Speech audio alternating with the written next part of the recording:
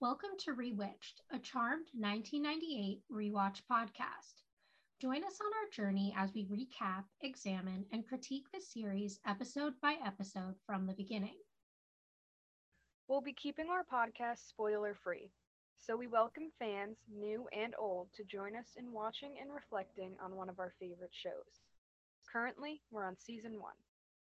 I'm your host, Jess Sabenko. And I'm your host, Mia Sabenko. Now let's get into this week's episode. Hi, everyone. Welcome back. It's been a while for us and for you, but we're really excited to be back in the studio. At least I am. This week, we're going to be talking about season 1, episode 11, Feats of Clay. It originally aired on January 20th, 1999, and had 5.96 million viewers. Today, we're going to be recording 3 episodes, so if things get a little crazy, that's on us, but hopefully everything will turn out awesome. We're also joined today by a very special guest host, our sister, Caitlin. It's great to be here, guys. I love it. So yeah, that's all I have to say.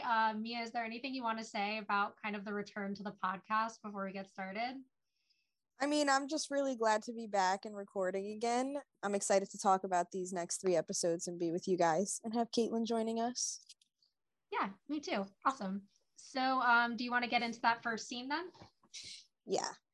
Okay, so the episode starts off in Cairo, Egypt, and the first scene, someone's breaking into a building and 3 guys walk in and they say that the owner's dead.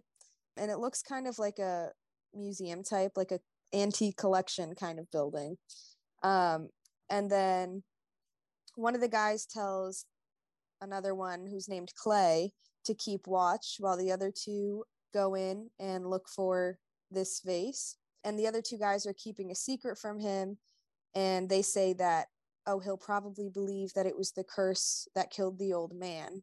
He was stung to death by a scorpion in the bathroom of an airplane, which I guess is, how does that happen?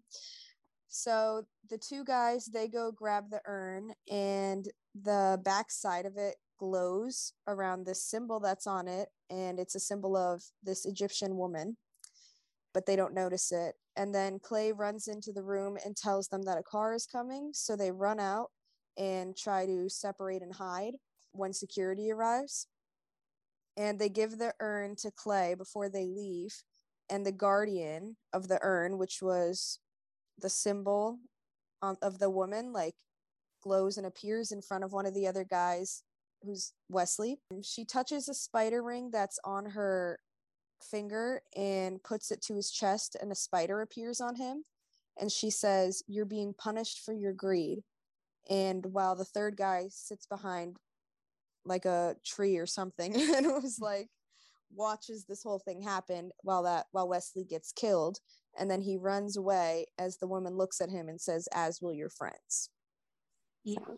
So my thoughts on this scene, basically, the first thing I'll comment on is, so this is clearly set in Egypt, right? This woman is the guardian of this like kind of ancient Egyptian artifact.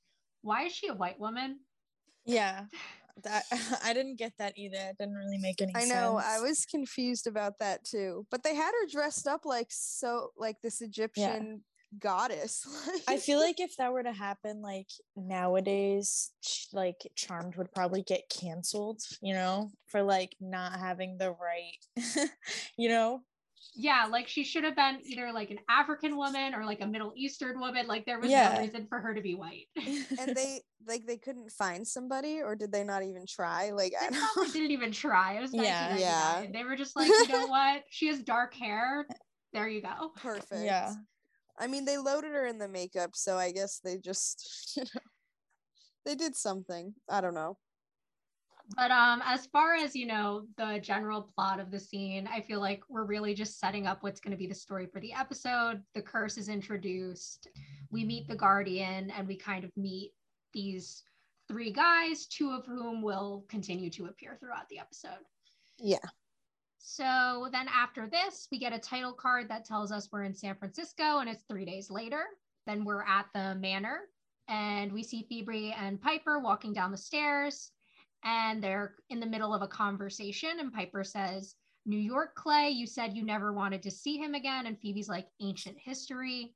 Piper's like, it's been 6 months. Phoebe's like, 5. Prue is already downstairs. She's confused about the conversation they're having and trying to kind of join in. But they just keep on going. And Phoebe says, he's just stopping by on his way home. It's no big deal. He was traveling or something.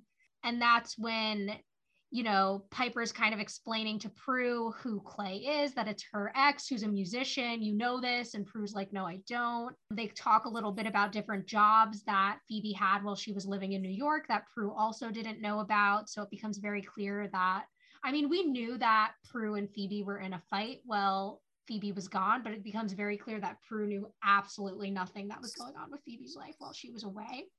So then, Phoebe's still kind of like a little frazzled. The doorbell rings, it's Clay, and she's kind of like still kind of going on the whole, we're just friends, that's all. And then she's like, oh, do I have lipstick on my teeth? And to like tease her, Piper's like, yes. And, then they're all laughing. Phoebe goes over and answers the door. And the way her and Clay are looking at each other when they like see each other again, it's very clear that they are not just friends. Yeah. But they hug, and while they're having this hug, she gets a premonition of the two of them in bed together. So, definitely not just friends. Yeah. Clearly. Well, maybe that is just friends to some people. Personal attacks. I was just gonna say, I wish somebody would look at me the way that Clay was looking at Phoebe. Like, are you kidding me? That was so cute. I know. I feel like that's just a movie thing, though. Like, I feel like that never actually happens. Yeah, it's not very real life. But there's a lot of things in the show that's just not very realistic. I feel like in the scene you can really see like the distance that happened between Phoebe and Prue since they've gotten back together. Like, clearly they weren't even like friends at all. Like, they were just sisters because they had to be, because she knows nothing about her New York life or anything. And then also like, even before Phoebe gets that premonition, you can tell that like she's down to like be with Clay, like not like be with him like date him, but like she's down to like see him and like let sparks fly, and it's very obvious. Yeah, that she's still super into him. And even later in the scene or in the episode, we obviously see more of that. So yeah. And I'll also just add in, so we were originally supposed to record this episode almost 3 months ago now. And I watched the episode then, and I obviously rewatched it again with you guys when I was taking notes, and then when I watched it with you guys yesterday. But I'll just say that when I watched it 3 months ago, I was like very like captivated by like the romance of this episode and the way they kind of play on how Clay is acting. But after watching it a second and then a third time, like I'm just like, it's not realistic. It's not realistic. Yeah. But it's like, it's very, very romantic. And that's what I really like about this episode. And that's something I'm going to be focusing on as I talk about kind of the development of Phoebe and Clay's relationship throughout the episode. Yeah, there's a lot of like corny romantic things that go on throughout the episode, but it generally like it's really cute, And it's also very relatable, like seeing a guy that you used to date and who used to be very bad for you and seeing him again, like that happens to pretty much every girl on this planet. So and it really plays into that fantasy of like the idea that like someone who came into your life kind of like right person wrong time type of idea, and how like they will change and then one day you could be together, which may or may not be true in real life. But it's something that I think is really, it's something I'm drawn to in stories. And I like even like things I write, because like as the fans know and you guys know, like I am a writer, so that's something I play with a lot in my own writing. So like seeing it in the show is something I really enjoy too. Yeah, me too. I'm a sucker for like the exes for still like low key each other. Like I'm like a sucker for the passionate romances in movies. Like I'm all about the whole corniness of it all. Like I am obsessed with it. Yeah, I like a lot of that stuff too. Okay, so After this scene, we go on to the theme song, and then Prue and Piper, we see them at Quake sitting at the bar, and they're having a conversation. Prue's kind of like talking to Piper about how she doesn't know all of this stuff that happened in Phoebe's life. And Piper's like, well, Prue, don't take it personal, but sometimes you can be a bit judgmental. And Prue kind of like disagrees with that, but then, admits that it's true. And then she mentions that she basically spied on Phoebe and Clay last night. And then she was like, well, if nobody tells me anything, I have to get creative. And then they continue to talk, and we see this blonde guy who's behind the bar. He's like a waiter, and he looks at this other waitress and almost drops the tray that he's holding, and Piper freezes him right at the perfect time, and she is like, tell me if anybody comes in, to Prue, and like picks up all the cups and puts them back on his tray and unfreezes him so that he doesn't drop them. And Prue's like really confused about this because Piper just like casually froze him at the perfect time, like it was normal. And then we find out, Piper kind of explains to Prue what's going on, which is that this guy Doug fell in love with this girl Shelly, and they were dating for years, but she finally dumped him after 6 years, and he bought her an engagement ring, but he was too afraid to ask. And then how she just basically feels bad for the guy, so that's why she keeps doing that and freezing him. And then she asks Prue if she's going to go back to Buckland's, but Prue, because, after the whole Rex and Hannah thing, Piper kind of assumed she would be looking for another job, but Prue says she needs to save the auction house, and, she's going to go back to work. And then she leaves and heads over there, and then Piper has to freeze Doug again because he almost dropped something else. So I feel like Mia, you're the youngest, and then there's me and Jess who are older. And I feel like we can relate to being the judgmental older sister just because we really look out for our younger sisters, and that's why we come off very judgmental. It's because we are, but in a good way. Like, we're trying to do it in a good way, we're trying to look out for you.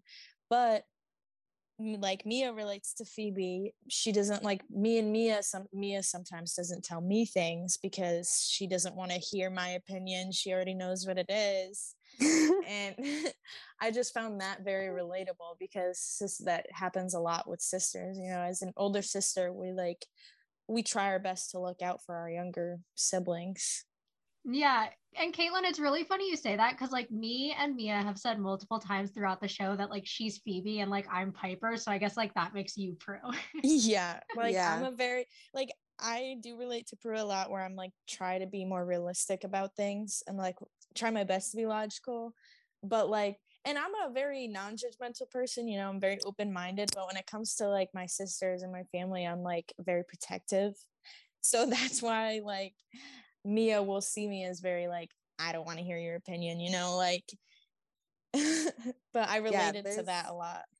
There's definitely a lot, and that's why like Jess just said, I've mentioned several times throughout the show, or throughout the podcast, that I feel like I relate to Phoebe a lot in these senses, and like being that kind of younger child doing all the wild things, and the older sisters kind of trying to protect me or being judgmental. Like there's definitely been stuff that I've kept from you that I'm sure have been like bothered, like I know you'd be bothered by, and I know that's exactly what Phoebe's doing, so it is very relatable because I mean these things do happen in real life, Yeah. And then I think the whole thing with Doug and Shelly, first of all, that's just sad. Like, you had 6 years, you've been dating for 6 years, and you couldn't muster up the courage to ask her to marry you, and then it's too late. Like, that gives you a real idea, because that also happens in real life, where you hear girls are like, I don't know when he's gonna get serious and finally just ask me to marry him. And to some girls, that's not very serious. Like, some girls are like not about it, but most girls, we do have that fantasy of finally getting engaged to and proposed to. And when you're with someone for so long and you constantly want it to happen, like, and then it doesn't, and so at some point, like, we just get tired of it. So it's understandable why Shelly is not with Doug right now.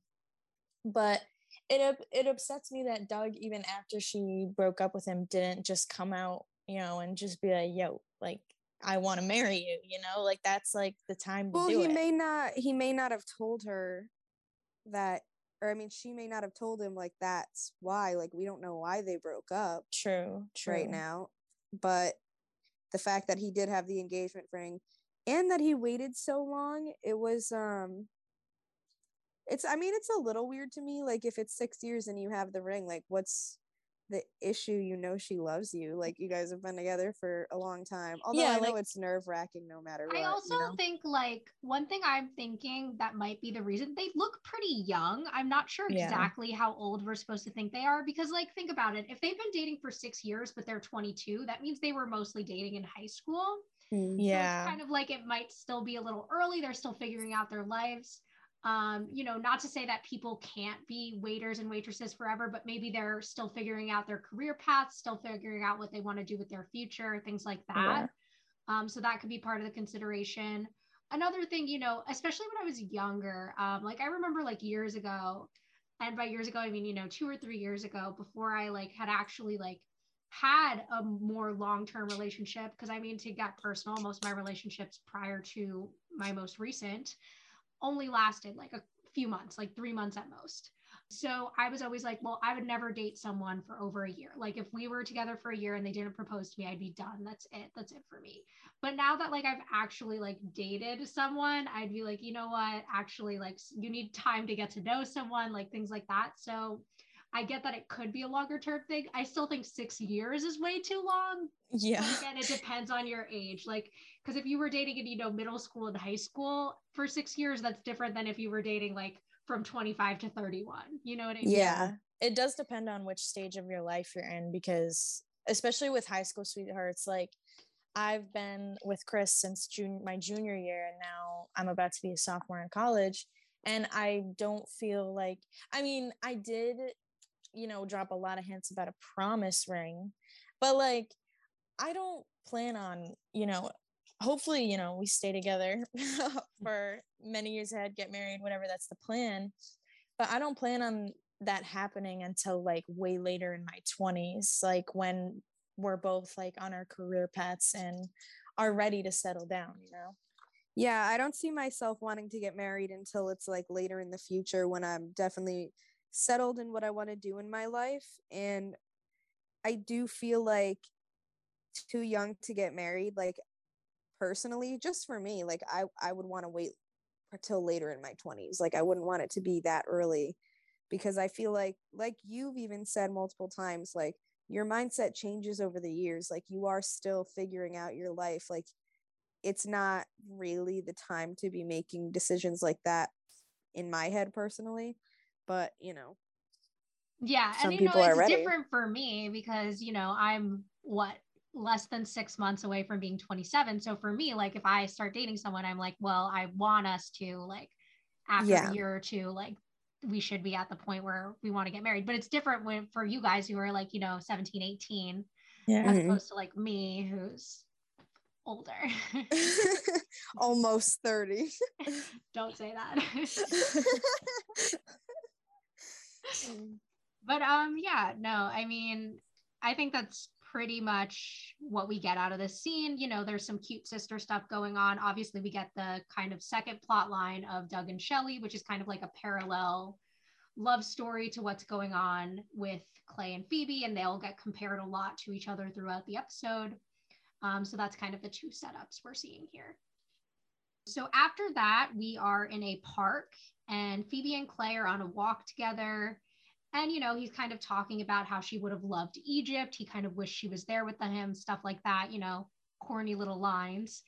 And then he kind of goes into this thing where he's like, you were right to leave me, kind of being a little self-deprecating. He's like, you were the best thing to ever happen to me. And then Phoebe says, I hope you don't take this the wrong way, but like, why are you here? Which is a fair question for Phoebe to ask. And Clay says, can a guy visit? And she says, but you're not just a guy, you're Clay. And Clay comes with strings attached. So I think we're seeing a lot of like realism from Phoebe in this scene. Like she's not just getting swept up in the romance, she is considering the bigger implications of this guy who she obviously had very serious feelings for, just kind of showing up back in her life. And he kind of goes on to say, I never could hide anything from you. And she's like, actually, you could. That was one of our problems. And we'll find out later in the episode. We'll get some hints about what it was he was hiding, but we never find out exactly what happened. He starts to bring up the urn that he has. He lies to her and says he picked it up at this kind of market while he was in Egypt, and that he wants Prue's help selling it. And, Phoebe kind of is like, phew, for a minute, I thought you wanted me back, which, I think she's kind of playing it off here because I think that's why she wanted him to be back. And he's like, no, Phoebe, I think too much of you to think you're still interested. What a line. Yeah. Seriously. And most girls like, would fall for that. No, I would. I'm not even gonna lie. But I would fall for it too. I'd be like, okay. But then, he kind of is like, he wants to sell the urn, pay off some debts, and make a fresh start with his life. And that's kind of how we end that scene. Yeah. So it kind of really sucks here because you can see that I feel like this is really realistic too, in the sense that I feel like a lot of guys who really do care about someone, like Clay clearly really does care about Phoebe, but they have something in them that, like, who they are, it's almost like they can't help themselves with certain things. Like, here he is still lying to Phoebe the first day that he comes back, but we all know you still care about this girl, but you're putting her at risk. I mean, even though, we haven't found out much about this curse or whatever that could mean, he's still willing to, like, he knows it's a stolen item and that could risk her sister's career and, you know what I mean, like, cause problems in her life. And it sucks because it's like, I feel like a lot of females, we wouldn't do that, but guys, like, even when they really care about you, like, they still do all these fucked up things. And it's just so, it's so weird because you're like, how do you never learn your lesson? And I feel like that's a very realistic thing that's going on here, Yeah. And you can definitely tell that Phoebe's like trying really hard to like be logical and like not fall for his lines and stuff, even though he just keeps throwing them at her, like he just keeps saying all this stuff and like acting like this great guy who's changed. And you can kind of tell that he wants to be a better person for her, but I'm guessing like most guys just feel like they can't, or something. Like Mia said, it's something about guys where they just don't learn their lesson. Mm-hmm. Like, here he is telling Phoebe like that he is like telling Phoebe like, oh, I think too much of you, but then lying straight to her face again. Mm-hmm. So I'll bring up something that we all know is one of my favorite topics to bring up when we discuss any couple in the show. How old do we think Clay is? Do we know? Do we have any guess? Like, is he older than Phoebe? Or are they supposed to be the same age? I can't tell. He definitely seems older. Just, I don't know. Like, he just seems older. Do we think he's older than Prue? Do we think he's mid-20s? Like, how old is Clay supposed to be? I'm thinking he's probably like mid-20s. I guess we don't really know and we never really find out. But yeah, he definitely I feel like looks he's just older by like a couple years. I feel like. Yeah, because it's hard to tell because like the actor is clearly not in his early 20s, right? Yeah. But even Alyssa Milano isn't in her early 20s. She's just playing someone in her early 20s. So I'm not sure if like we're supposed to think they're the same age, if we're supposed to think Clay's older. Like, I can't really tell. I'm assuming based off of, some of the things we learned about like his shady dealings and stuff that he might be a little bit older than her. But also the fact that he's involved in all these things makes me think he could be young too. So I just like not really sure where Clay is at in his life. Yeah, I feel like makes me question the relationship a little bit, not in a like a he's being creepy way like I usually bring up, but just in a like should he be working more on a career? Should he be, I don't know where he's at in his life to kind of judge him, because there's a big difference between like a 22-year-old acting the way Clay's acting and like a 28-year-old acting the way Clay's acting. Yeah. I feel like he may have, like, considering what we learn about him throughout the episode, I feel like maybe he got into stuff young, like whatever he was hiding young, and then it just kind of stuck with him. And like now that he's a little older, like I feel like he's more towards your age, Jess, in this, where he is having like realization, like, oh, I don't want to live this life anymore, you know? Yeah, like he's looking to change, and he's probably gotten to that point where he's like, okay, I'm getting too grown to be doing that childish stuff that I was doing before. But at the same time, he just went to Egypt and stole this urn. So So who knows? Remember, he stole it so he could get a fresh start, guys. Come on, Yeah. Yeah. Let's be honest here. All right. So now we are at Buckland's. Prue's at work, and she walks into her office and sees a woman standing there. The woman introduces herself as Claire Price, and she says she's from the bank looking for inventory records in Prue's office. And then they kind of talk a little. Claire is pretty uptight and rude. Like that's the vibe you kind of get from her, and kind of judging the auction house and how like things went down. And then Prue's just kind of standing there listening to her. And then Claire tells Prue that they need to make $1.2 million in inventory, or selling inventory at the auction tomorrow, or she's going to have to shut Buckland's down. And Prue's like an auction by tomorrow, you know, we have so much work to do. That means we'd have they need to find buyers and plan a whole auction and everything. And then Claire's like, well, looks like you have a lot to do, and just kind of leaves Prue like that, stunned. Part of me really likes the way like Claire is very like, I'm here to do a job. This is what needs to happen. Either figure it out or this isn't my problem. Like I do get where she's coming from. I get why, as Prue, you know, this is obviously an awful thing to happen. But I mean, thinking from Claire's point of view, you're coming into this auction house where like the previous owners are shady as fuck, right? You know nothing about auctions, you know nothing about things. All you want to do is either make your money back or sell this business to get your money back. That's your concern. Yeah. It doesn't matter to you. I mean, obviously, it would suck that people are going to lose their jobs if the auction house closes, but like, that's not really Claire's problem, right? She's there to fix a financial mess that Rex and Hannah created. So I understand her perspective, even though obviously for Prue, this is going to make everything she has to do for this auction crazy. That's true. I guess I never really thought about it from Claire's perspective. And like from the bank's perspective, these people who lost their money and kind of got screwed over by Rex and Hannah as well. I mean, she's walking into here thinking it's just some shady auction house, like based on the history, and like, so she has really no reason to even trust Prue and put her faith in her. So, you know, we just kind of have to hope that Prue pulls through. And also, I just realized that there was more to the scene that I didn't get to. So you go into that second half of the scene if you want. So as Claire is walking out, Phoebe and Clay walk in together and kind of see Claire and is like, whoa, like this lady's scary, you know, who the hell's that? And then Phoebe comes and is basically like, Prue, I have, you know, can I ask a favor? And gives Prue the urn and says that Clay picked up this urn from Egypt and that he wants to sell it.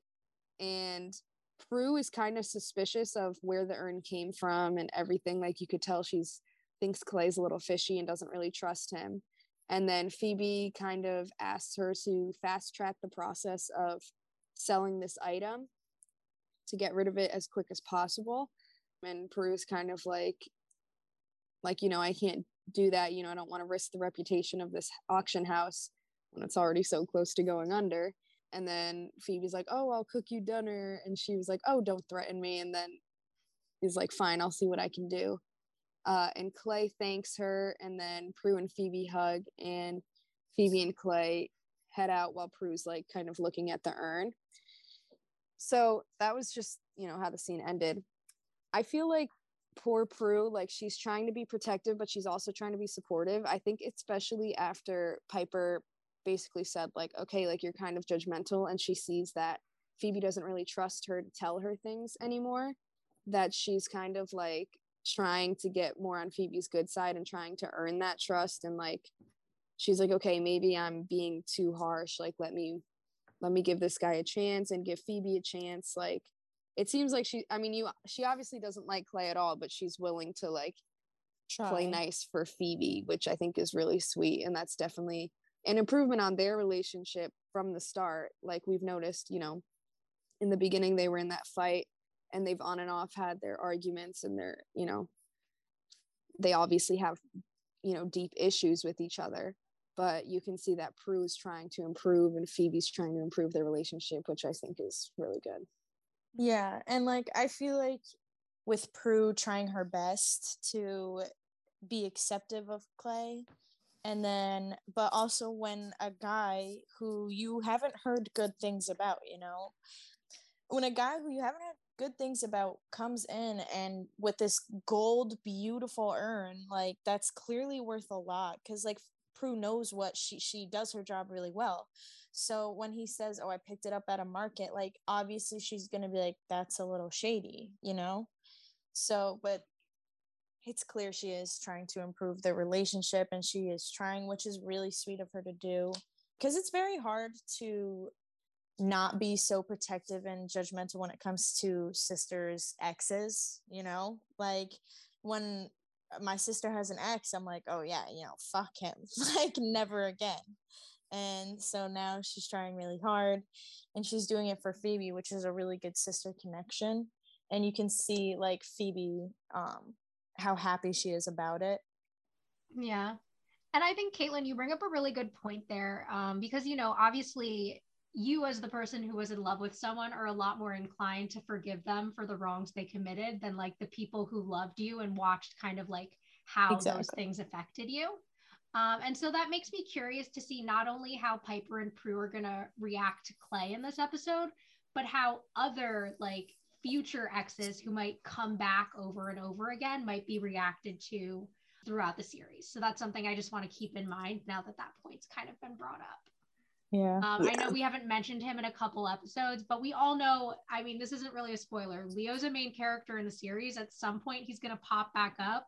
And I'm curious to see what the reaction will be when he comes back. So that's something I want to keep an eye out for too. I wanted to agree with your point on Claire and like how you admire her for doing her job. Like, I feel like a girl, if you have a job where you work for a bank and you have to, you know, go to these places and see if it's worth saving and stuff, then you definitely have to be a little, like, you have to be a little cold hearted, you know, because some of these places, they have deep stories behind them. Like, say you went to like a family restaurant that's going under, you know, and they have like rooted stories with that place. Like you have to, with that job that Claire has, you have to be able to strictly think logical and with the books and not put your feelings into it, which is why it's good that she's clearly very good at her job, since she acts very stern and reserved and we got to do this or it's done, you know. I feel like at the same time though, there is no reason to be, I mean, yeah, all of that, but it seems like she's a very, I mean, she's got to be taken seriously. She gives off these like overconfident vibes, like almost cocky, almost like narcissistic, or like the kind of person who feels like because of the power they have, like, you know, they're better than everyone. That's the vibe I kind of got when Clay and Phoebe walked in and they almost ran right into each other. And Claire, like, instead of like, oh, sorry, and sliding out of the way like a normal human being, she stands there and like stares at her with like this serious look until Phoebe moves out of the way for her, which is like, okay, that's not necessary. I also wonder if like that kind of comes from where Claire's at. So like we think of the setting of the show, right? This is 1999, so we're still kind of developing that like women being able to be powerful in the workplace. I'm guessing that Claire is probably supposed to be in her 40s. So that means she was kind of coming up in her working life in the early 80s when it was still very much more male dominated than it was in the time period we're watching, and so much more male dominated than it is today. So she probably had to like go in and be like so strict, so tough, so perfect to get to the point she's at in her career. So I think a lot of her character behavior is probably informed by the fact that those were the expectations of her if she did want to have this career as a woman coming up in the 80s and 90s as opposed to today. That's true. Thinking about her age and like the history, that would make a lot of sense as to why she is the way she is. And I'm sure she had a lot of people that like, you know, like, oh, she's a chick, like, I don't know if we can this and that, because it was not really that common before. So she kind of had to work really hard to get where she's at, I'm sure. And also I am really glad that they made, you know, the boss or the new boss or the new person to come in and take charge a woman, as opposed to like before when it was Rex. And it kind of says something about how, you know, Rex before was this horrible guy. And even Prue, our favorite guy, what's his name? Oh God, Roger. Roger, like even then, like her past two bosses, they're males and have been, you know, creepy, scary, and, you know, just not great bosses. Like, but then Claire comes in and you can tell that she's very strict and professional and stern, and she's a woman like taking charge, which I kind of like that they didn't make it another guy, you know. So then we're outside of Buckland's, and Phoebe and Clay have just left from their meeting with Prue, and they're walking outside, and Phoebe's kind of reassuring Clay that Prue's going to get him a good price for the urn. And, you know, Clay's kind of like, well, it would be nice if she liked me just a little bit. And Phoebe's like, she likes you. She's just really protective of me, which kind of goes back to what Caitlin was saying before. And then Clay kind of makes this like cheesy joke where he's like, I remember when that was my job. Like, shut the fuck up, but okay. And then she's like, yeah, then I quit you. And I was like, haha, good. They're laughing. I'm laughing. It was cute. And then that's when the other guy who was in Cairo, the one that didn't get killed, shows up. Obviously not The one that got killed. So we find out his name is Palmer because he kind of like introduces himself, whatever. And he's acting like very sketchy and talking about the urn, and like Clay's trying to play it off like, oh yeah, we met at the market, like whatever. And then, you know, after a few minutes of it being super awkward, that guy leaves. And as he's leaving, Phoebe's like, ew, creepy guy. And I'm like, true. Yeah. I feel like he didn't have to approach them like that. Like, there's no way for, I don't know how exactly to describe it. The way he walks up so creepy and sketchy, like head down kind of, and he's like, yeah, yeah. So like, you gonna sell it? What's going on with the urn? Like all so creepy, barely introduces himself. And like when Clay's like, oh yeah, I met him at the market. He's like, oh yeah, that the market. Right. Like you could, I feel like it's not that hard to lie, you know? Like you could have just been like, hey Clay, what's up? Good to see you. Like, you know, how are things looking with that urn? You know, like could have been much more casual about it than that. Yeah, he literally seemed like a crackhead walking up to them. Like that is so, and if I was Phoebe in that situation, I would instantly pick up the vibe that that something's going on here, you know, like someone's lying or someone's being shady after how creepy that guy was acting. Like, first of all of this of Clay talking about how he wants to clean up his act. So we obviously know that in the past he's done some bad things. Second of all, him wanting Prue to sell this urn so quickly. And third of all, like this guy coming up and like being mad suspicious and like shady and then like rushing about the urn and like oh get rid of it right in front of Phoebe. And like her immediate reaction isn't, oh God, like you did some, like this is some sus shit with the urn.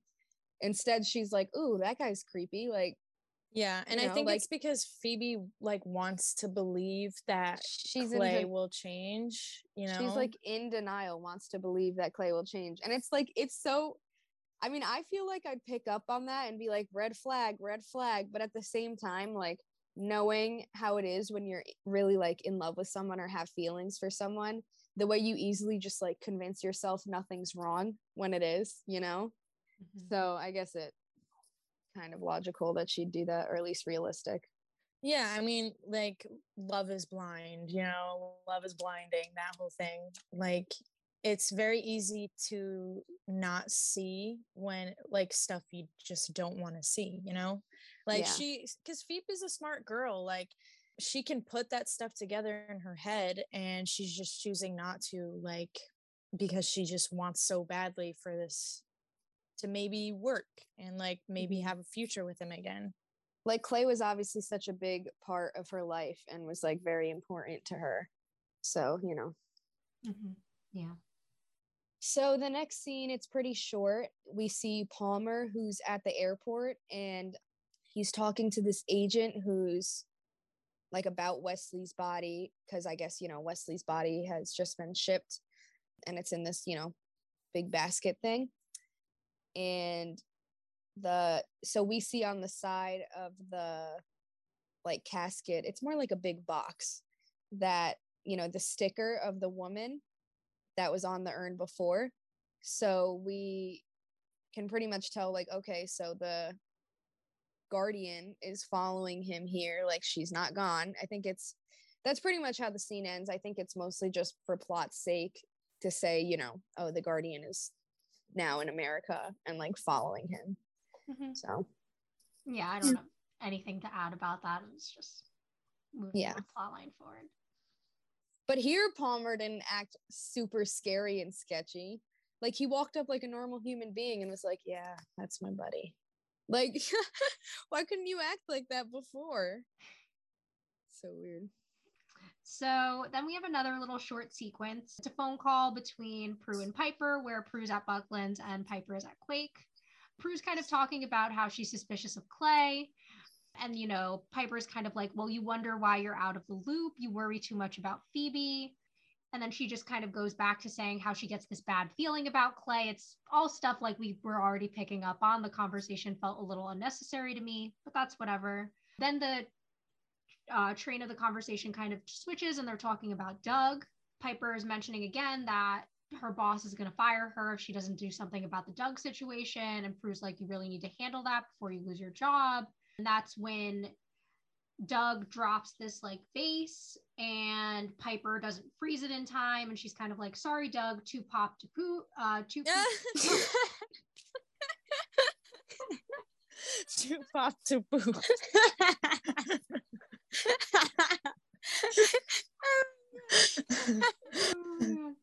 She's like too pooped to pop. And that's the end of that scene. Imagine saying that to somebody. I'm just too popped to poop. Maybe they have a rare stomach disease like me. No, I just Oh my god. That was good. Yeah, I feel like this is just kind of setting up more of the whole Doug and Shelley situation. And then, Piper's trying to figure something out for that. So I guess we'll see how that goes and how she goes about handling that. Prue, obviously, we see she's just still very concerned about Clay. Like, here she just pretty much is openly admitting it, even though the show showed us that very clearly. Other than that, I don't have too much to say about this scene. I like from this, like from Piper saying, oh, you worry too much about Phoebe and stuff. Like, I've been told I do that with Mia, that I worry too much about her. And it's like an instinct. Like, I can't help it. And then also, when our brother has been in a relationship, he's been through a few, and each time I can tell, like, I get a good sense of the thing, and I'll tell him, like, instantly, I'll be like, she's not it. And every time I'm right. So, like, I don't know if it's just a coincidence that I'm right, or if it's genuinely like a good feel. Like, I get a good sense of these things because they're my siblings and I'm looking out for them. Like, yeah, Josh it's almost is older, it's almost like a weird sixth sense. Yeah. Where you can just kind of tell when someone's not right. But also, I think it might be that thing where, like, you're the one that's in love, you're a lot more likely to be blind of all the red flags and all the things that are going wrong. Meanwhile, the people around you who are just observing what's happening can see a lot more clearly and a lot more things that you can't. Yeah, like Prue is obviously putting these pieces together and Phoebe is just in complete denial. Yeah. And Piper's she's spending all her time at the restaurant, so she's not really seeing anything that's going on either. So that's why she's like, oh, you just worry too much. Yeah. The next scene, we're back at the manor, and Phoebe, it's nighttime, and Phoebe and Clay are eating an excessive amount of Chinese food. Um, in Enough the for living like room. a family of 8. Yeah, I know. Literally. There's just like 25 boxes of Chinese food out on the living room table. And then they're just kind of talking. Clay's like, "Oh, you moved back here, like is it out of necessity or choice? Like, I know, you had issues with your sisters." She was like, "Well, it's a little bit of both." He asked what she's up to. She said protecting the innocent from evil, and like kind of made it a joke because she knew obviously he wasn't going to take that seriously. And I guess in New York she had multiple jobs, a big social life, and all this. And she kind of is like, "Well, things have changed. I've changed." And Clay says, "Well, I'm trying to change too. One thing that will never change is how I feel about you." And then he kisses her. I know that was ooh, So that was a bit too corny even for me. we'll just breeze past that. And then Phoebe, still trying to be careful, but obviously like starting to let her guard down more and more, says, it took me a long time to get over you. I just want to be careful. I And want Clay to like kind interrupt of there for a second. When she says that, so earlier in the episode, they made it very clear that it's been 5 months. 5 months is not a long time to get over someone. That's exactly what I was thinking. Like yeah.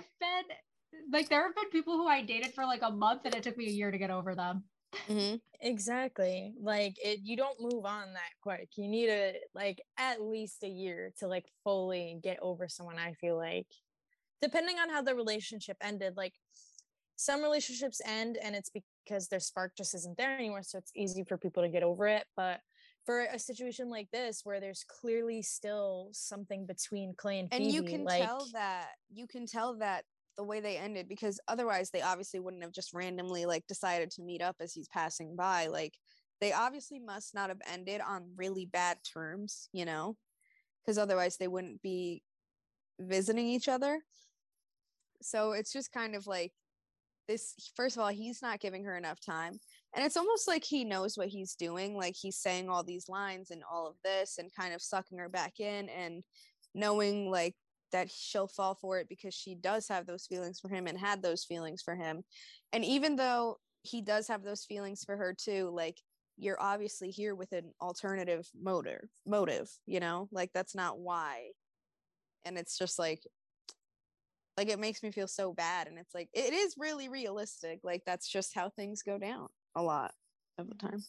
So after that, Prue enters and she kind of like sees them there, and then Clay's like, "Okay, well, I should get back to the hotel." And Prue starts talking to him and saying that she put the urn on the auction block and she's waiting for a background check on it. And then he's like, "Good." And then he kisses Phoebe goodbye and says he'll call her tomorrow.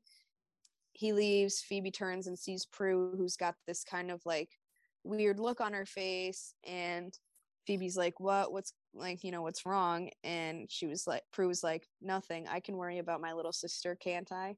And then Phoebe like grabs her face and gets really intimate, and then is like, don't ever stop. And then they hear this crash from the attic and they look at each other and they're like, "Okay, let's go upstairs." So they go upstairs. And that's how that scene ends. I think it was a cute sister moment, but it's like, that would never happen like that, Like, imagine if you were like, "Mia, like, I'm just worried about you." And I was like, "Caitlin, don't ever stop." Like, it's just... Yeah, but I think since it's a TV show. No I know, like, they made it so weirdly intimate for no reason, but it was cute generally. Like, at least Phoebe's not, like, annoyed at her for it. Like, she does appreciate that Prue is concerned for her, and I think that also kind of helped Prue feel like she's not being too crazy, and kind of made her continue to like, at first when Piper was like, "Oh, you're too judgmental," Prue was like, "Shit, like let me not act like that." But then now I feel like she feels like she got the green light to like have more concern for Phoebe, so yeah. But it was a cute moment. And I think Phoebe's also starting to understand, like, yeah, like, Phoebe's probably starting to understand because Clay did do her dirty and now he's walking back into her life. And, as an older sister, you can't help but be a little worried. So it's understandable because even Phoebe is holding back and trying not to be sucked in again. Yeah.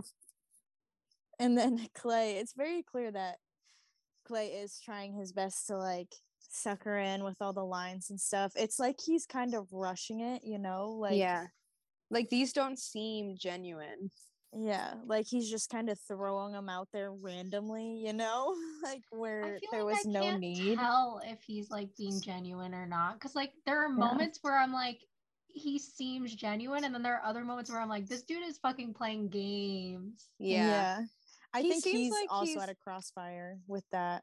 I think he doesn't really know what he wants for sure, or at least like it seems like he wants Phoebe, but he knows that it's not a good idea, but like he can't help himself, and he knows that like what he has to do with the urn, like he's like, well, either way, like this is what I have to do. So not only do I actually want to kind of get with this girl, but at the same time, like I need to play her at least a little so that I can get rid of this urn. Yeah. But I feel like also, once she already got the favor from Prue, like what more reason do you have to be like playing Phoebe, Yeah. Also, I thought it was weird that like Prue was like, yeah, I'm just waiting for a background check, and like Clay didn't get worried. Like, yeah, obviously that background check is gonna say it's stolen. Like, what did he expect in that moment? Yeah, like he totally like just brushed off. I don't think he realized that a background check is gonna show that, Yeah. Because like obviously they're not gonna sell it until they do the background check because they need to have the knowledge for the buyers that are interested. So like why wouldn't it say stolen, Yeah.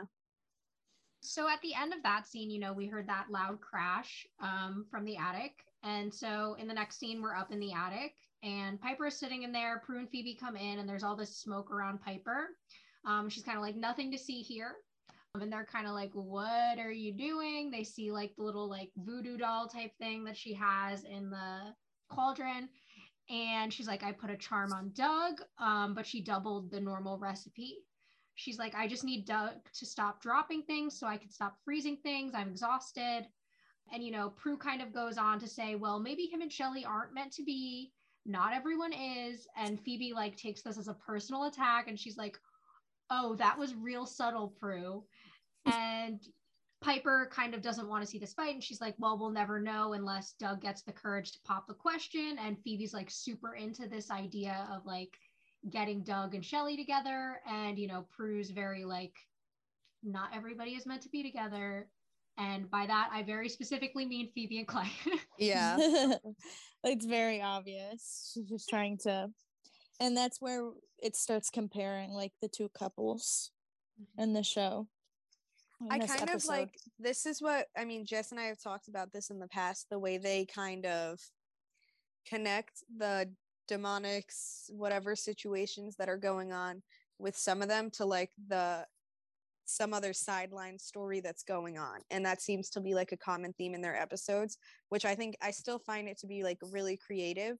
I mean, the way that they're having this whole issue with Shelly and Doug that Piper has to handle, while, Prue and Phoebe are kind of in this weird thing with Clay. And then like here you see the connection when Prue's over here taking the side of like, oh no, don't bring them back together because that's how she feels about Clay. And Phoebe's taking the side of like, yes, bring them together because that's how she feels about Clay, like, yeah. So it's cool how they make that connection between the different storylines that go on in each episode. Yeah, I like that they connect it, and like they're learning their life lessons from both the demons and their whatever else is going on with real life story. Yeah. Exactly. So now we are back at Buckland's and the auction is going on. And Prue's just kind of running around, kind of handling things that are going on with the auction. And then Claire walks up to her with these papers about the urn and I guess, the background check that came back. And she says, good news, it's worth a fortune, but bad news is And then Prue finishes her sentence and says it's stolen because she's looking at the papers, and obviously it says it's stolen on there. And then Claire kind of makes a crack about, oh, the auction's telling stolen goods. No wonder it's going under. And then Prue's trying to kind of save them and defend them and be like, this is so highly unusual, very embarrassing. And Claire's like, yes, it is. Like, handle it. And then kind of leaves. And then Prue grabs the urn off the table, and the auction just continues. Then Prue walks back into her office with the urn in her hand, and Palmer, our boy Palmer, is waiting behind the door really creepily, and as she walks in, he creeps out from behind the door. He couldn't just approach her regularly or something. And then he's like, oh, you must be Prue, Phoebe's sister. And then she's like, who are you? And he's like, oh, me? I'm a friend of Clay's. Super, super creepy. And then he's like, why didn't you sell that urn? You need to get rid of it. You need to sell that urn before the curse happens. And Prue's like, what are you talking about? And he's like, it's cursed. And he tries to go grab it, but Prue uses her power to move it across the desk, and then is pretends like she's surprised, and she's like, oh my god, it is cursed. And he's like, oh, it's too late, I have to go. And he leaves, and Prue grabs the urn and is thinking. Yeah, I thought that was very weird, watching that scene of him, she enters her office and then he's literally hiding in the shadows and just creepily walks out. You could have easily just sat at one of the chairs at her desk, there's 3 chairs there. Yeah. And so you could have just sat there, waited for there was no reason to be this shady. I know, it's obviously you've done this before. You must be in this situation one too many times, where you have to hide behind a door or something. Oh, but I was also thinking, it doesn't really make any sense to me the way that he's in her office. For what? If you saw the urn down at the auction and we're under the impression that it's going to be sold, what reason did you have for waiting in her office? If she never saw the background check and they sold the urn and she came back upstairs, what were we going to creep out and be like, thanks, and then walk away? What? What was the point of that? What, it was he knew that she wasn't going to sell it or something, and saw her come back up and was like, why didn't you do that? Yeah. Why wasn't he in the auction room watching it? Yeah, so he could see if it was sold or not. It would have made much more sense for as she was leaving, for him to follow her out and be like, follow her, sell it, you know what I mean? As opposed to be waiting in her office like a fucking stalker. Yeah. With exactly. no reason.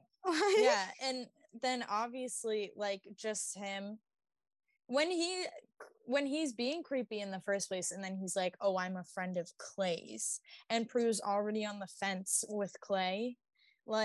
This just definitely, this had to have made her be like, okay, yeah, Clay's done. I mean, on top of the fact that she just found out the urn was stolen. Exactly. And now this shady friend is coming up and talking about a curse. Prue is okay, definitely, she's definitely not approval. She definitely doesn't approve of Clay. Yeah. There's no chance of that now. With valid reason, Yeah. So then from there, we're out on the street, and Piper and Phoebe are walking together, and they're kind of talking about this idea of whether you should give people second chances. They're both kind of in the spirit that you should, and talking about different circumstances and things. And Phoebe kind of says that she's afraid of getting hurt. And that's why she's a little iffy about whether or not to give Clay a second chance. Piper's kind of like, well, that premonition of yours was definitely the future. And Phoebe says, the problem is I keep thinking about the past. She talks about how when she moved to New York, she was angry and scared. And then she met Clay, and he was really good to her. And she kind of says, at a time where no one else is. And Piper's offended for a second. And then Phoebe's kind of like, you know what I mean?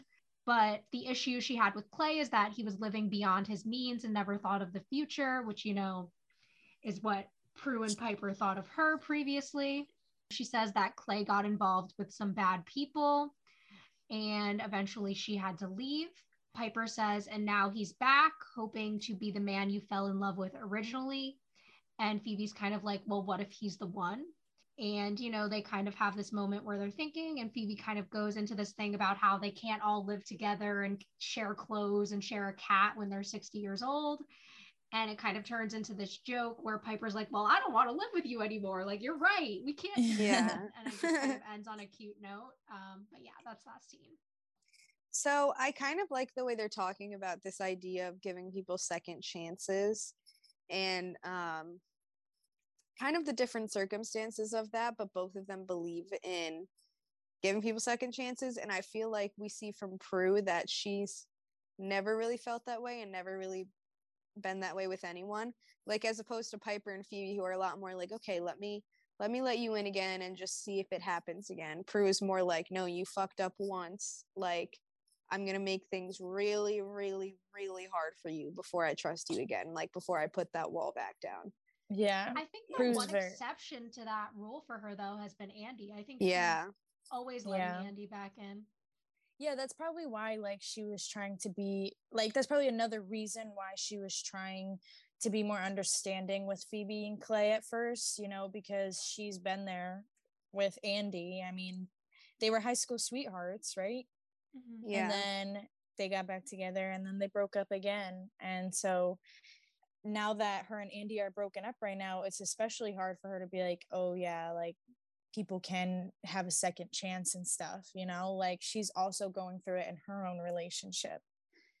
And then you also see, like, I think it's cute how Phoebe's she is talking logically, where she's like, what if he's the one? Do you believe in giving people second chances? And then she said, oh, I keep thinking about the past, like, and it's hard not to, like, it's very hard to get over things of the past, but you can see why Phoebe fell in love with Clay, because how old was she when she moved to New York? 21, I think. Yeah. 2021. So that's pretty young to be going out on to a how far is New York from California, like, I mean, it's completely other side of the country, right? Yeah, so it's like very scary, and she's there all alone and she has to figure it all out by herself, and then she finds this guy who just helps her with everything, like, how can you not fall for something like that?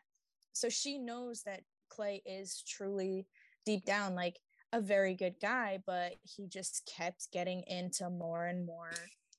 He just kept getting deeper with his issues. I think that's a big problem that, in the real world, all of us face with when it comes to love. Because when things happen like that, you're very like, oh, it sucks because I know he's doing all these bad things, but like, I know the person that he can be. I know the good that's inside of this guy, or this girl, that were the other way around. Like, you could see that there is good in that person, and you've seen different sides of them than other people have, and it makes it easier for you to give them that chance. Yeah. Okay, so now we are at Quake, and Doug is behind the bar. Ladies are like surrounding him, cheering for him, music's playing. He's so like that guy right now. And Phoebe and Piper walk into this and like see this, and they're like, oh my god, like, what have I done? And Phoebe's like, I thought your charm was supposed to boost his confidence, not turn him into Tom Cruise. And then Piper kind of walks up to him and she's like, well, maybe I shouldn't have doubled the recipe, and asks him how he's feeling, and he's like, oh, I feel great, and blows off Shelly as she's coming by. And then Piper's like, well, what about Shelly? And he's like, who cares about her when I've got Thursday, Friday, and Saturday all lined up in one? Ew. And then he turns and like tries to hit on Phoebe, and then Piper shuts that shit down and tells him that she's off limits. And then he walks away or something, and she's like, oh god, like, I've turned Doug into a monster. And Phoebe leaves to go get Clay, while Piper's just kind of there like, oh my god, what have I done? Yeah. I feel like, okay, this is gonna be kind of fucked up to say, but I'll be the one to say it. This is what happens when you boost a guy's ego too much. Like, you take a guy who was like a loser and you make him feel good about himself, and then he starts acting like you're the shitty one. He could do so much better than you. Like, all this stuff. Yeah, once, because that happens with like, you see a lot of girls saying that, where they're like, this man was not at all like, let me rephrase. Like, people made fun of me for liking you. Yes. We got together, you became more cool, you became more confident with yourself, and now you treat me like I'm the undesirable one here. As soon as their ego is boosted and they're like, oh shit, like I just got this really hot girl, maybe I can get more, you know? Yeah. And it's, I don't know what their thinking is. And it's like, no, because you got really lucky. Like, you're so lucky that you're with me right now. What are you doing? Like, get a hold of yourself. Literally, like, I just don't understand. I've never understood that, because like you did get lucky. Like, this is like, men tend to stop seeing what they have right in front of them because they just want more, because now they think that they can get more. Right. At least it's relatable. It happens the other way around too, but you know, this is just how we see it as the women we are. Just our experiences. Ugh, and that whole disgusting line about, well, I've got Thursday, Friday, and Saturday all lined up in one. That made me want to vomit. Like, disgusting. Like, that's not cute, Doug. Yeah, and if I were Shelly, I'd be like, yeah, I am officially done. Like, yeah, I would have been mortified. And that actually, if I was Shelly, because Shelly is so much more attractive than him, sorry, but it's true. And then I probably, like, this is just me, I would have been like, okay, like, let me invite all these guys into the bar, take my hair down, and like unbutton my shirt a little. Let's see how much attention I get, Doug. Yeah. How does it make you feel? And that's the worst part too, right? Is he's doing this right in front of her, and it's so clearly on purpose. Yeah. It's so fucked. And like, the whole point of giving him this confidence was so that he could finally muster up the courage to propose and to just finally be with Shelly. And he took it the wrong way. Yeah.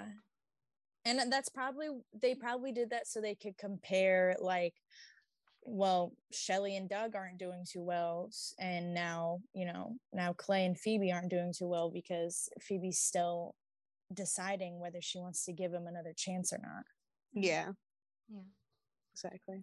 So then from there we go to a hotel, and Palmer is in his hotel room, and we see that same symbol of the woman is now on the door. It glows, and again the Guardian appears.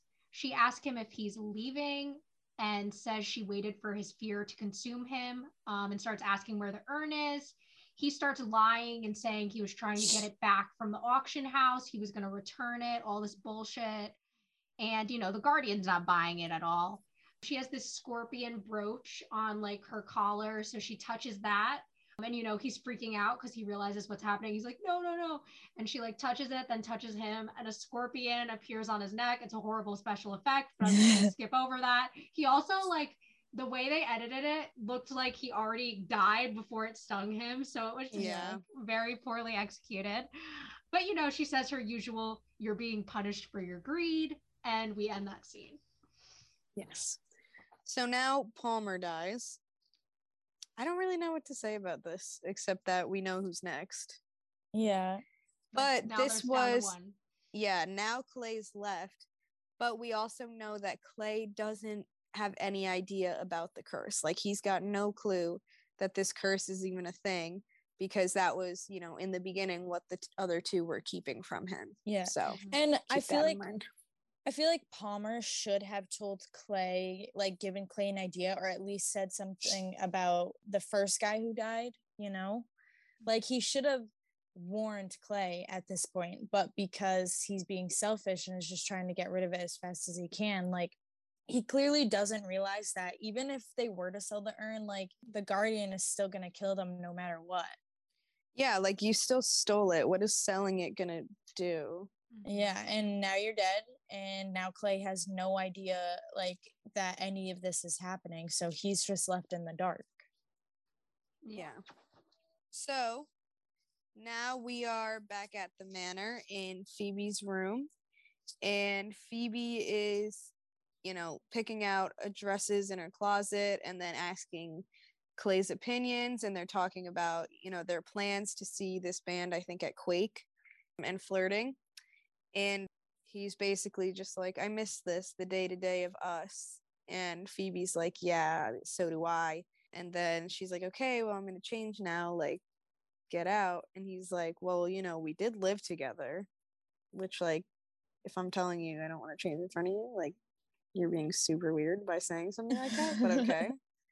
And she's like, yeah, but things have changed. And she sits next to him and she starts talking about how things are different, and how she basically just like trying to take things slow. But then he just like starts kissing her neck and like nonstop, and she's like, okay, stop, and like he stops, and then she's like, all right, go, and like lets him kiss her neck again. And then she's still like, I can't do this, what am I doing? And then she turns to him and she's like, this isn't fair, I love it when you. And then he kisses her and cuts her off, and then they fall back on the bed, and we know that a little bit of nasty is going to happen.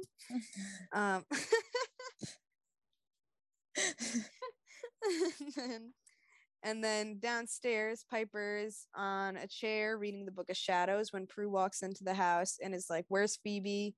And then Piper says upstairs, and then Prue just takes off, like doesn't even listen to the rest of Piper's sentence. And Piper's like, well, you might want to knock. And then back upstairs in Phoebe's room, Prue bursts in and she's like, we need to talk. And then she walks in and sees Phoebe and Clay like naked on the bed together. And then Phoebe's like, yes, we do, all angrily because she just walked in on her. Yeah, so Clay is clearly trying to rush things too much, and like he knows it's working, because usually when a girl is like, okay, stop, the guy will like, a guy will usually freak out and be like, oh my god, are you okay, like I'm sorry, like I didn't mean to push it. And he just like sat there so comfortably because he knew, like, it's like he knew she was going to be like, you know what, fuck it, let's just have sex, and like like I don't know what guys you're hanging out with, but I feel like this is exactly how guys this be is acting. Like, I know, like, I was oh, I'm not sure about this, and they'll just be like, no, like let's. No, yeah, but like if I was you about tell to say that hasn't been my experience at all, Caitlin. So I don't know what you're talking about. like if you tell a guy to stop, like usually the guy's like, what am I doing wrong? Like they make it about themselves. And like he just stood there confidently and quietly, and Okay, like, well, that is not what you said at first. At first, you were like, they'd be like, oh, okay, I'm so sorry. Like, that's never happened to me before. Well, then I don't know what kind of men you guys are hanging out with, because that has happened to me where the guy's like, I'm sorry, I didn't mean to make you uncomfortable. Like, and Well, that's how it should be. But it's more like, I feel like in the experience, it's usually more like, oh, it's okay, we can take it slow, but then they just keep trying until you say yes. Honestly, that has happened to me a lot more than guys being like, I'm sorry. Like now looking back, it's definitely more of like putting pressure on the girl to have sex rather than they're more like no, like, they oh, want you're right, to like we shouldn't pressure without seeming like they're pressuring, and it's only like if it they actually doesn't happen that they'll apologize. That's what I've noticed. Yeah, they kind of want to make it seem like their choice, but like not forced. Yeah. But like at the same time, like they're really pressuring you into doing it, but then they'll be like, no, we don't have to. And then like kind of make you feel like it was more of your choice as opposed to them like pretty much hounding you for it, Yeah, just scratch all I said before then. Which isn't 100% what he's doing. Like, I won't say that Clay is coercing her into anything here, but like it's very clear that Phoebe's unsure, and I think that Clay shouldn't have kept, like, even when she was like, okay, go, and she kept saying, because it wasn't like she was thinking it, she was saying it out loud. Yeah, she was like, I don't know if we should do this, and he like keeps kissing her anyway, and that's like what kind of made it creepy. And then the fact that she was in the middle of talking and he like kissed her to like Yeah. stop her from finishing her thought was like, Yeah. Which, I mean, it was like generally cute because like they both knew that that's what they wanted. But at the Yeah. same time, he should have had a little more respect for how she feels and how he's treated her. Like, how are you going to sit here in the beginning and say, you know, oh no, I think too much of you to think there's still a chance. And then now you're like sitting there and she's like still unsure and you're over here like I'm let just me going to just make my make move out with anyways. you, like- Yeah. Like, I don't know. I just feel like they definitely have not had enough talks and like enough deep conversation to like get into all this. But like Phoebe and Clay are so similar where they're both very in the moment people, you know? So he knows it's going to work and she's like,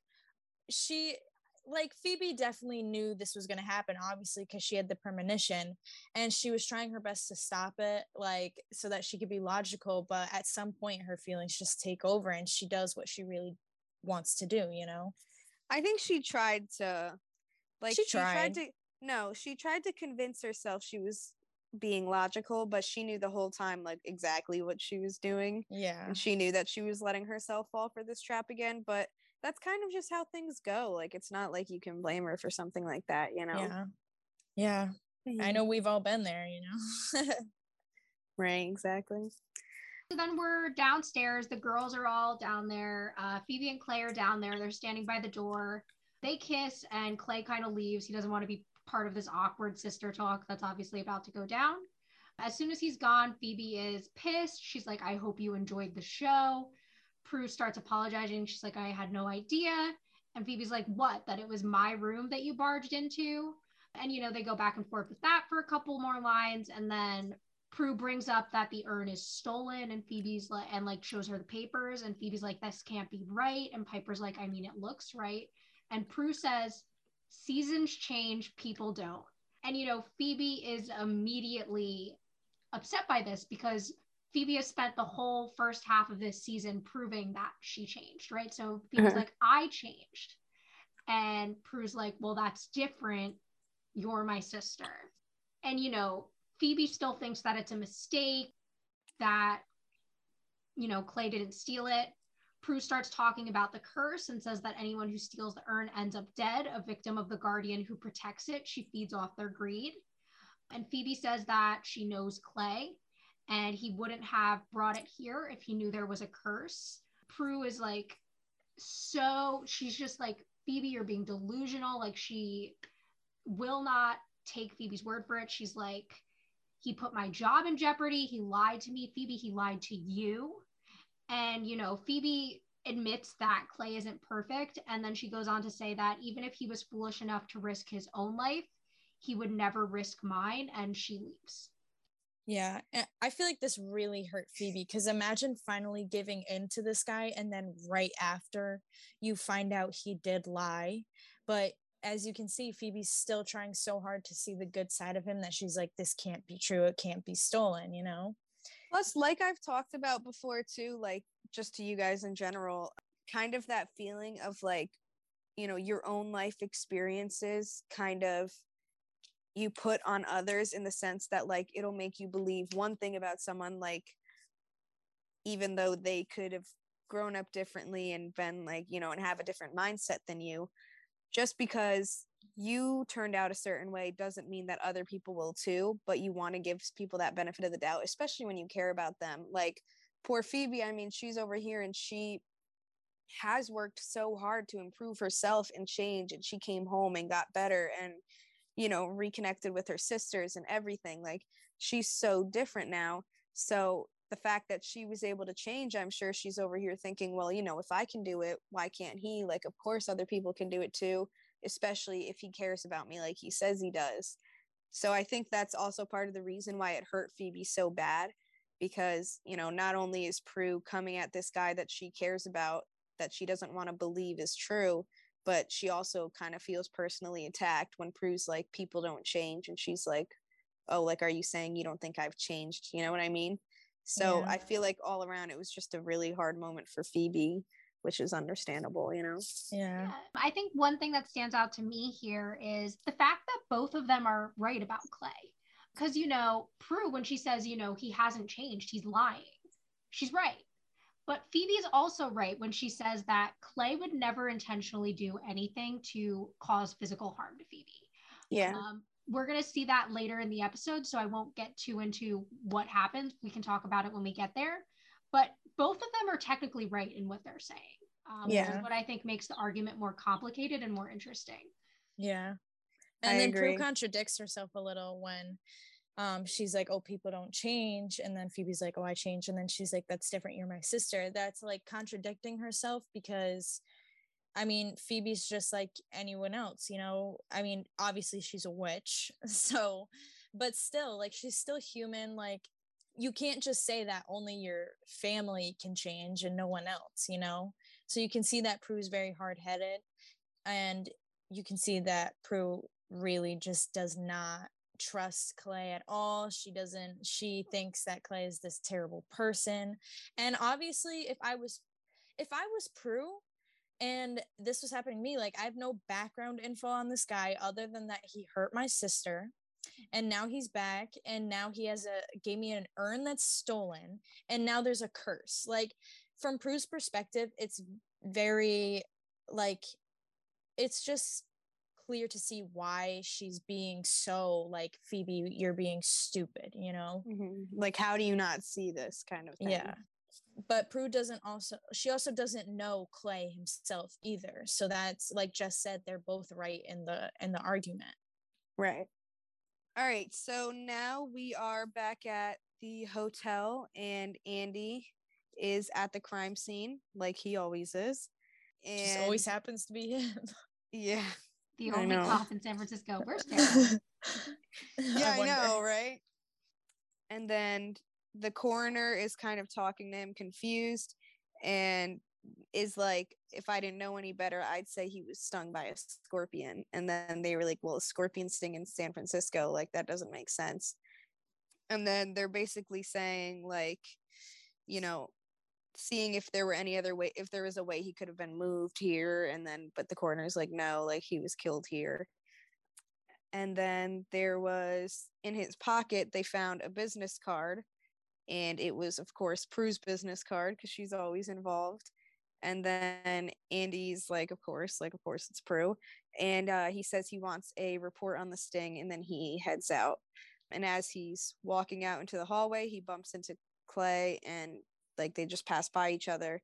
And then Clay looks into the room and walks in and sees Palmer there dead, and is like, oh my God, Palmer.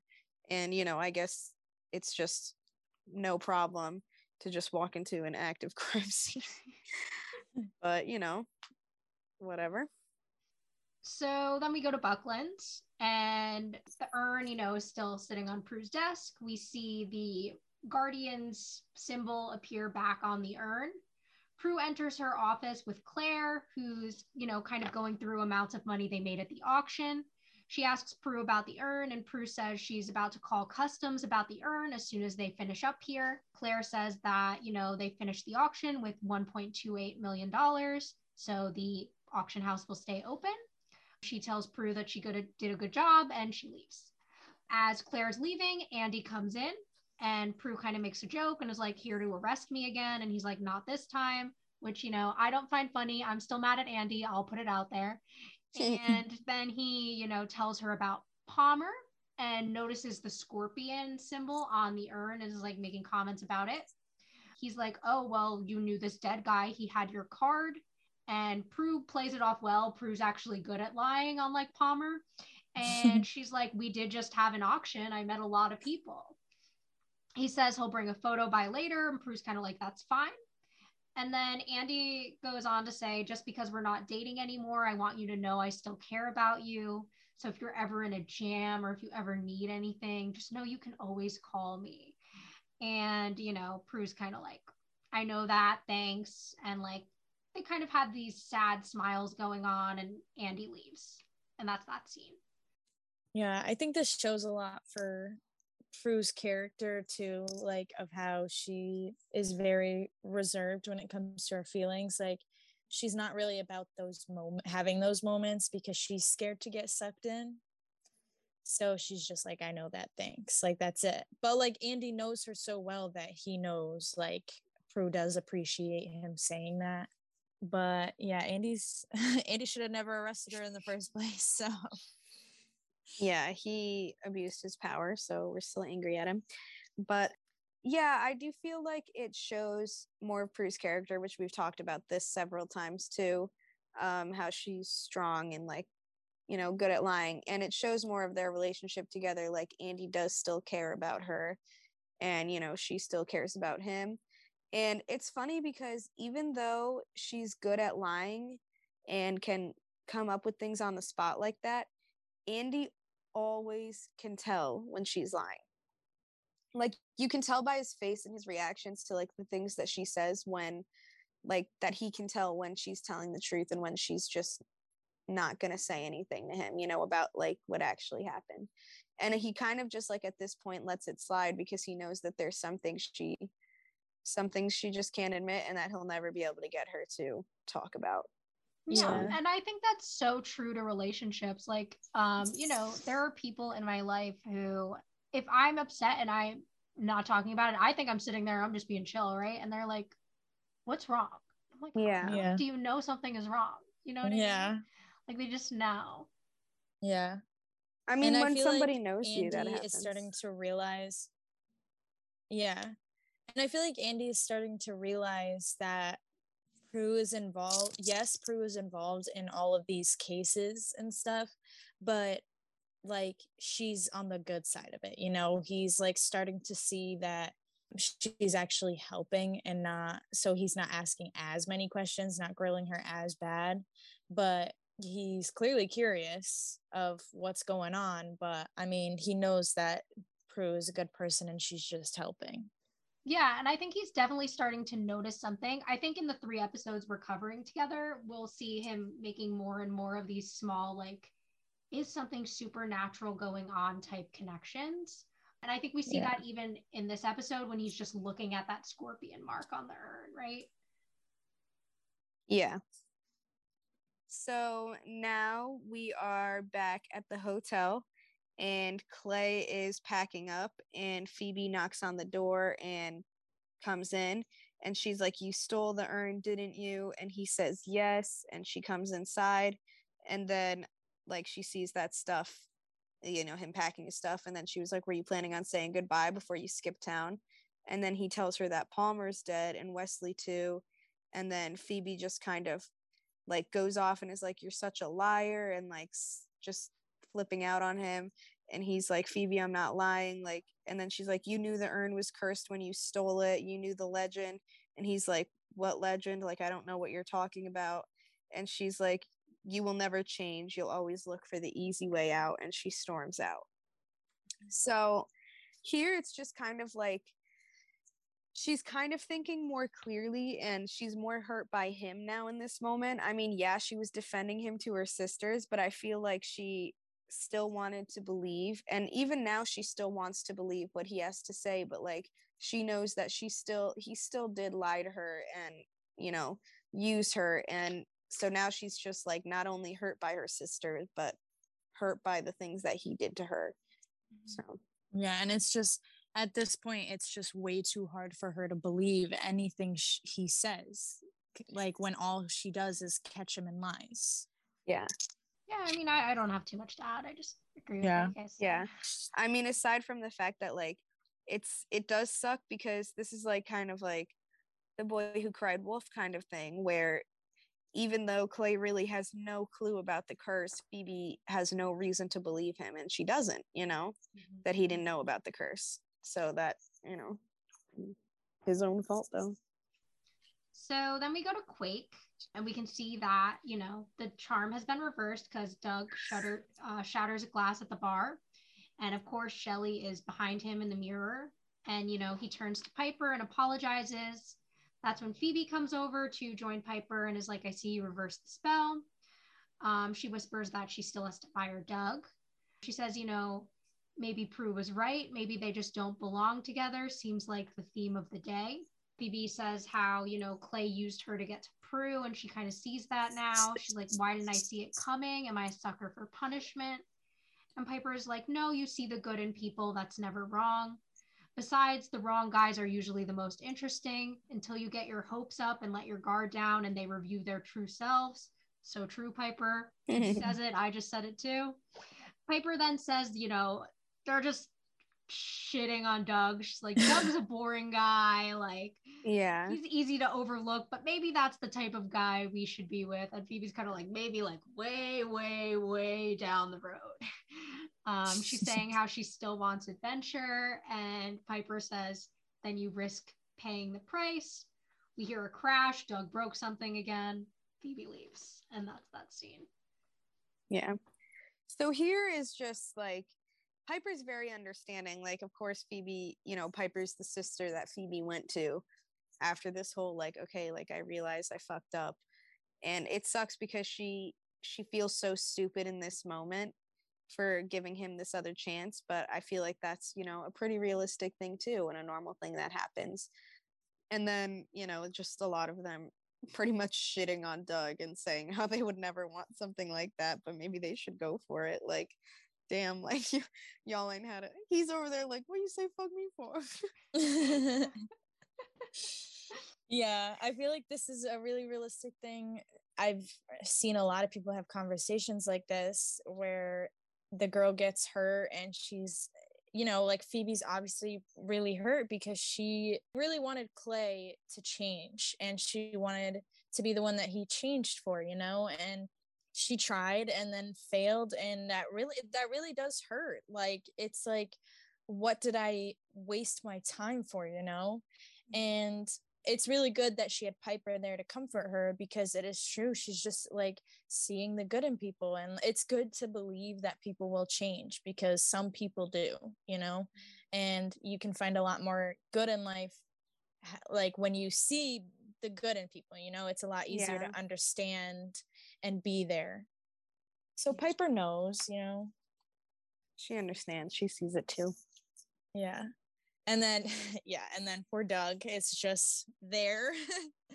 And but it's true. I mean, sometimes, like, obviously Phoebe's still craving adventure, and she has always been that way all her life. Like, I don't think she'll ever want to settle down with a boring guy, that's just not her.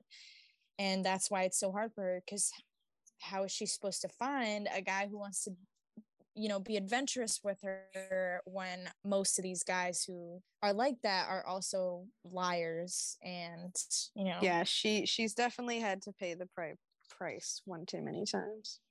Yeah. And I think it's like that. It's that very like younger mentality that like we all develop. It's like, we see it in every show and every movie. You meet this bad boy, right? And you're like this nice girl, so of course he's going to change and be with you and be everything you ever wanted. I mean, we've seen it in every movie since like the beginning of time. So it's just that mentality that you grow up with, and it's so hard to recognize that like you can't fall in love with someone's potential, right? You have to fall in love with who they actually are. Yeah. And you have to that's good, Jess. Watch them change, right? Because people are always going to grow. People are always going to change. But you can't fall in love with who you think they're going to be. You have to fall in love with who they are and continue to love them as they change and grow. Yeah. Yep. Right. That's so true. Yeah, that was a good one, Jess. Yeah, I know. That was really good. I was like, ooh, shit. She got deep. Like, I'm gonna give my friends that advice now. I know. Like, that's my new future saying, I think. Okay, so now we are at the manor, and the doorbell rings, and Phoebe answers it, and it's Clay, and she won't let him inside, but he tells her that he wants to turn himself into the police, and then says that, oh, it's the only way I can redeem myself with you, and says that he needs her to go with him to Prue to get the urn, because it's the only, like, if she's there, it'll be the only way that he would give it to her, which is like super sus. And then he's like, it's the last favor I'll ever ask, I promise. And then he touches Phoebe, and she gets a premonition of this like cobra killing him at Prue's office, and they leave.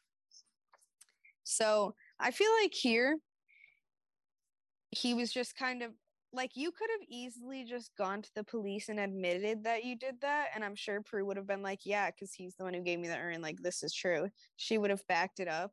Like, the fact that you had to stop by Phoebe's and make up that whole, oh, well, I need to go get it from your sister, so you have to come with me. Like, you're obviously just trying to get Phoebe, like, you want the attention and make her think, like, oh, like, I'm changing. Like, look, I'm gonna go to the police, okay? Like, I'm sure it's true, but like you're still doing that manipulative shit, you know? Yeah. And not to mention, like, why do you need to get the urn? Like, that wasn't so sus. You coming up and being like, well, I just need to go grab it real quick. Like, that sounds totally like you're gonna run off with it, you know, this stolen urn and try to sell it somewhere else. Like, that's what I would think if I was Phoebe. That would cross my mind. Yeah. Yeah, and I mean that's why she was like saying no at first up until she got the premonition. Like, Yeah. yeah, But then that's obviously she's not gonna let him die, so, you know. yeah. I agree. I just agree with you, Mia. Yeah. Yeah, me too. So then we go to Buckland, where Prue is in her office and Clay and Phoebe walk in. He's like, oh, good, like you didn't give it to the police yet. And that's when the marking on the urn glows and the Guardian appears. Phoebe pushes Clay out of the room because, you know, she's like, oh my God, like the Guardian's going to kill him. Prue tries to use her power to move the Guardian. The Guardian barely phases her, and she's kind of like, I don't want to harm you. I came for the thief.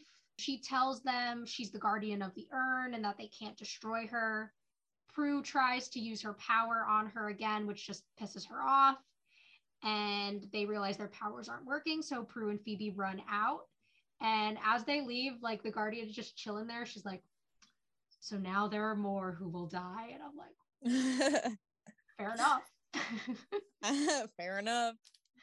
She's like not even concerned about it either. She's like, okay, I guess I'm just gonna kill a couple more people. Like, it's just so nothing to her. Yeah. This is just the ultimate bad bitch. Like, nothing phases her. Yeah, I mean, imagine being a guardian of an urn for who knows how many years. And like the amount of people that are probably still in that, like, it makes sense. She's probably just like at this point really over and is like, you know what, fuck it, I'll kill him too. Like, yeah. Well, now Clay sees that the curse is like a real life thing. Like, he's he's probably a bit freaked out, you know? Yeah. Like, this was his first experience with it and first time actually seeing that there is a curse and that the urn is cursed. But aside from that, now we just pretty much have more plot, you know? Yeah. Okay, so now we are at the manor again, and Phoebe and Prue walk in with Clay, and he's like really confused as to what's going on. And Piper asks them what's going on, and Prue and Piper go to go up to the attic kind of to look in the Book of Shadows while Phoebe stayed with Clay. And Phoebe was like, you know, go fill in Piper. I'll meet you guys upstairs. Clay continues to like be confused and ask what that thing is, while Phoebe tries to kind of cover their asses and be like, oh, you know, we're just really into legends, and Prue's just really good with her mind. But he's like, well, what about whatever the hell that thing was, you know? And that it's not human. And Phoebe's like, I know, but we need to figure out what it is before she gets you. And he's like, no, I don't want you getting hurt because of me. And then like that was probably the most genuine thing he said all episode. And Phoebe was like, you know, I actually believe you this time. And she smiles at him, and then she runs upstairs to the attic. So I could just continue. I don't know. Yeah, I mean, I don't have too much to say about that. Like you said, it seemed like he was being genuine there. She's kind of covering up their secret, but that's really all that's going on there. So they go up to the attic, and Prue and Piper found nothing in the book, and then they're just kind of like, well, let's hope she didn't follow us here because our powers are obviously pretty useless against her. And Piper like doesn't understand how it's possible, and then Prue's like, well, maybe we're just not supposed to protect Clay. And then she connects it to Doug and Shelley again, where she's like, maybe there's a reason, like Piper trying to force Doug and Shelley back together. Maybe there are just some things we're not supposed to save. And then Phoebe's like, well, no, we're saving Clay, period. Like, it doesn't matter. And then Phoebe finds something Piper finds something on the 7 deadly sins, how greed is one of them. And Prue kind of comes to this realization of like, oh, well, the Guardian is punishing the greedy.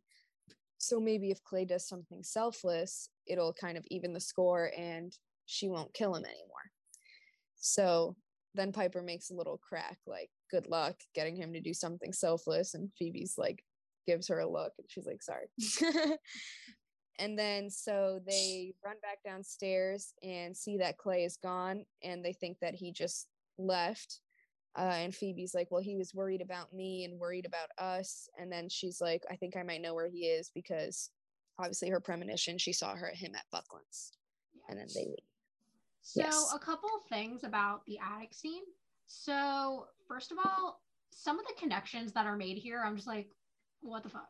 Like the Shelley and Doug is reaching, right? Like that was such a reach. Like and then also like when it comes to like Prue's being like, oh, like she punishes the greedy, so like a selfless act will fix it.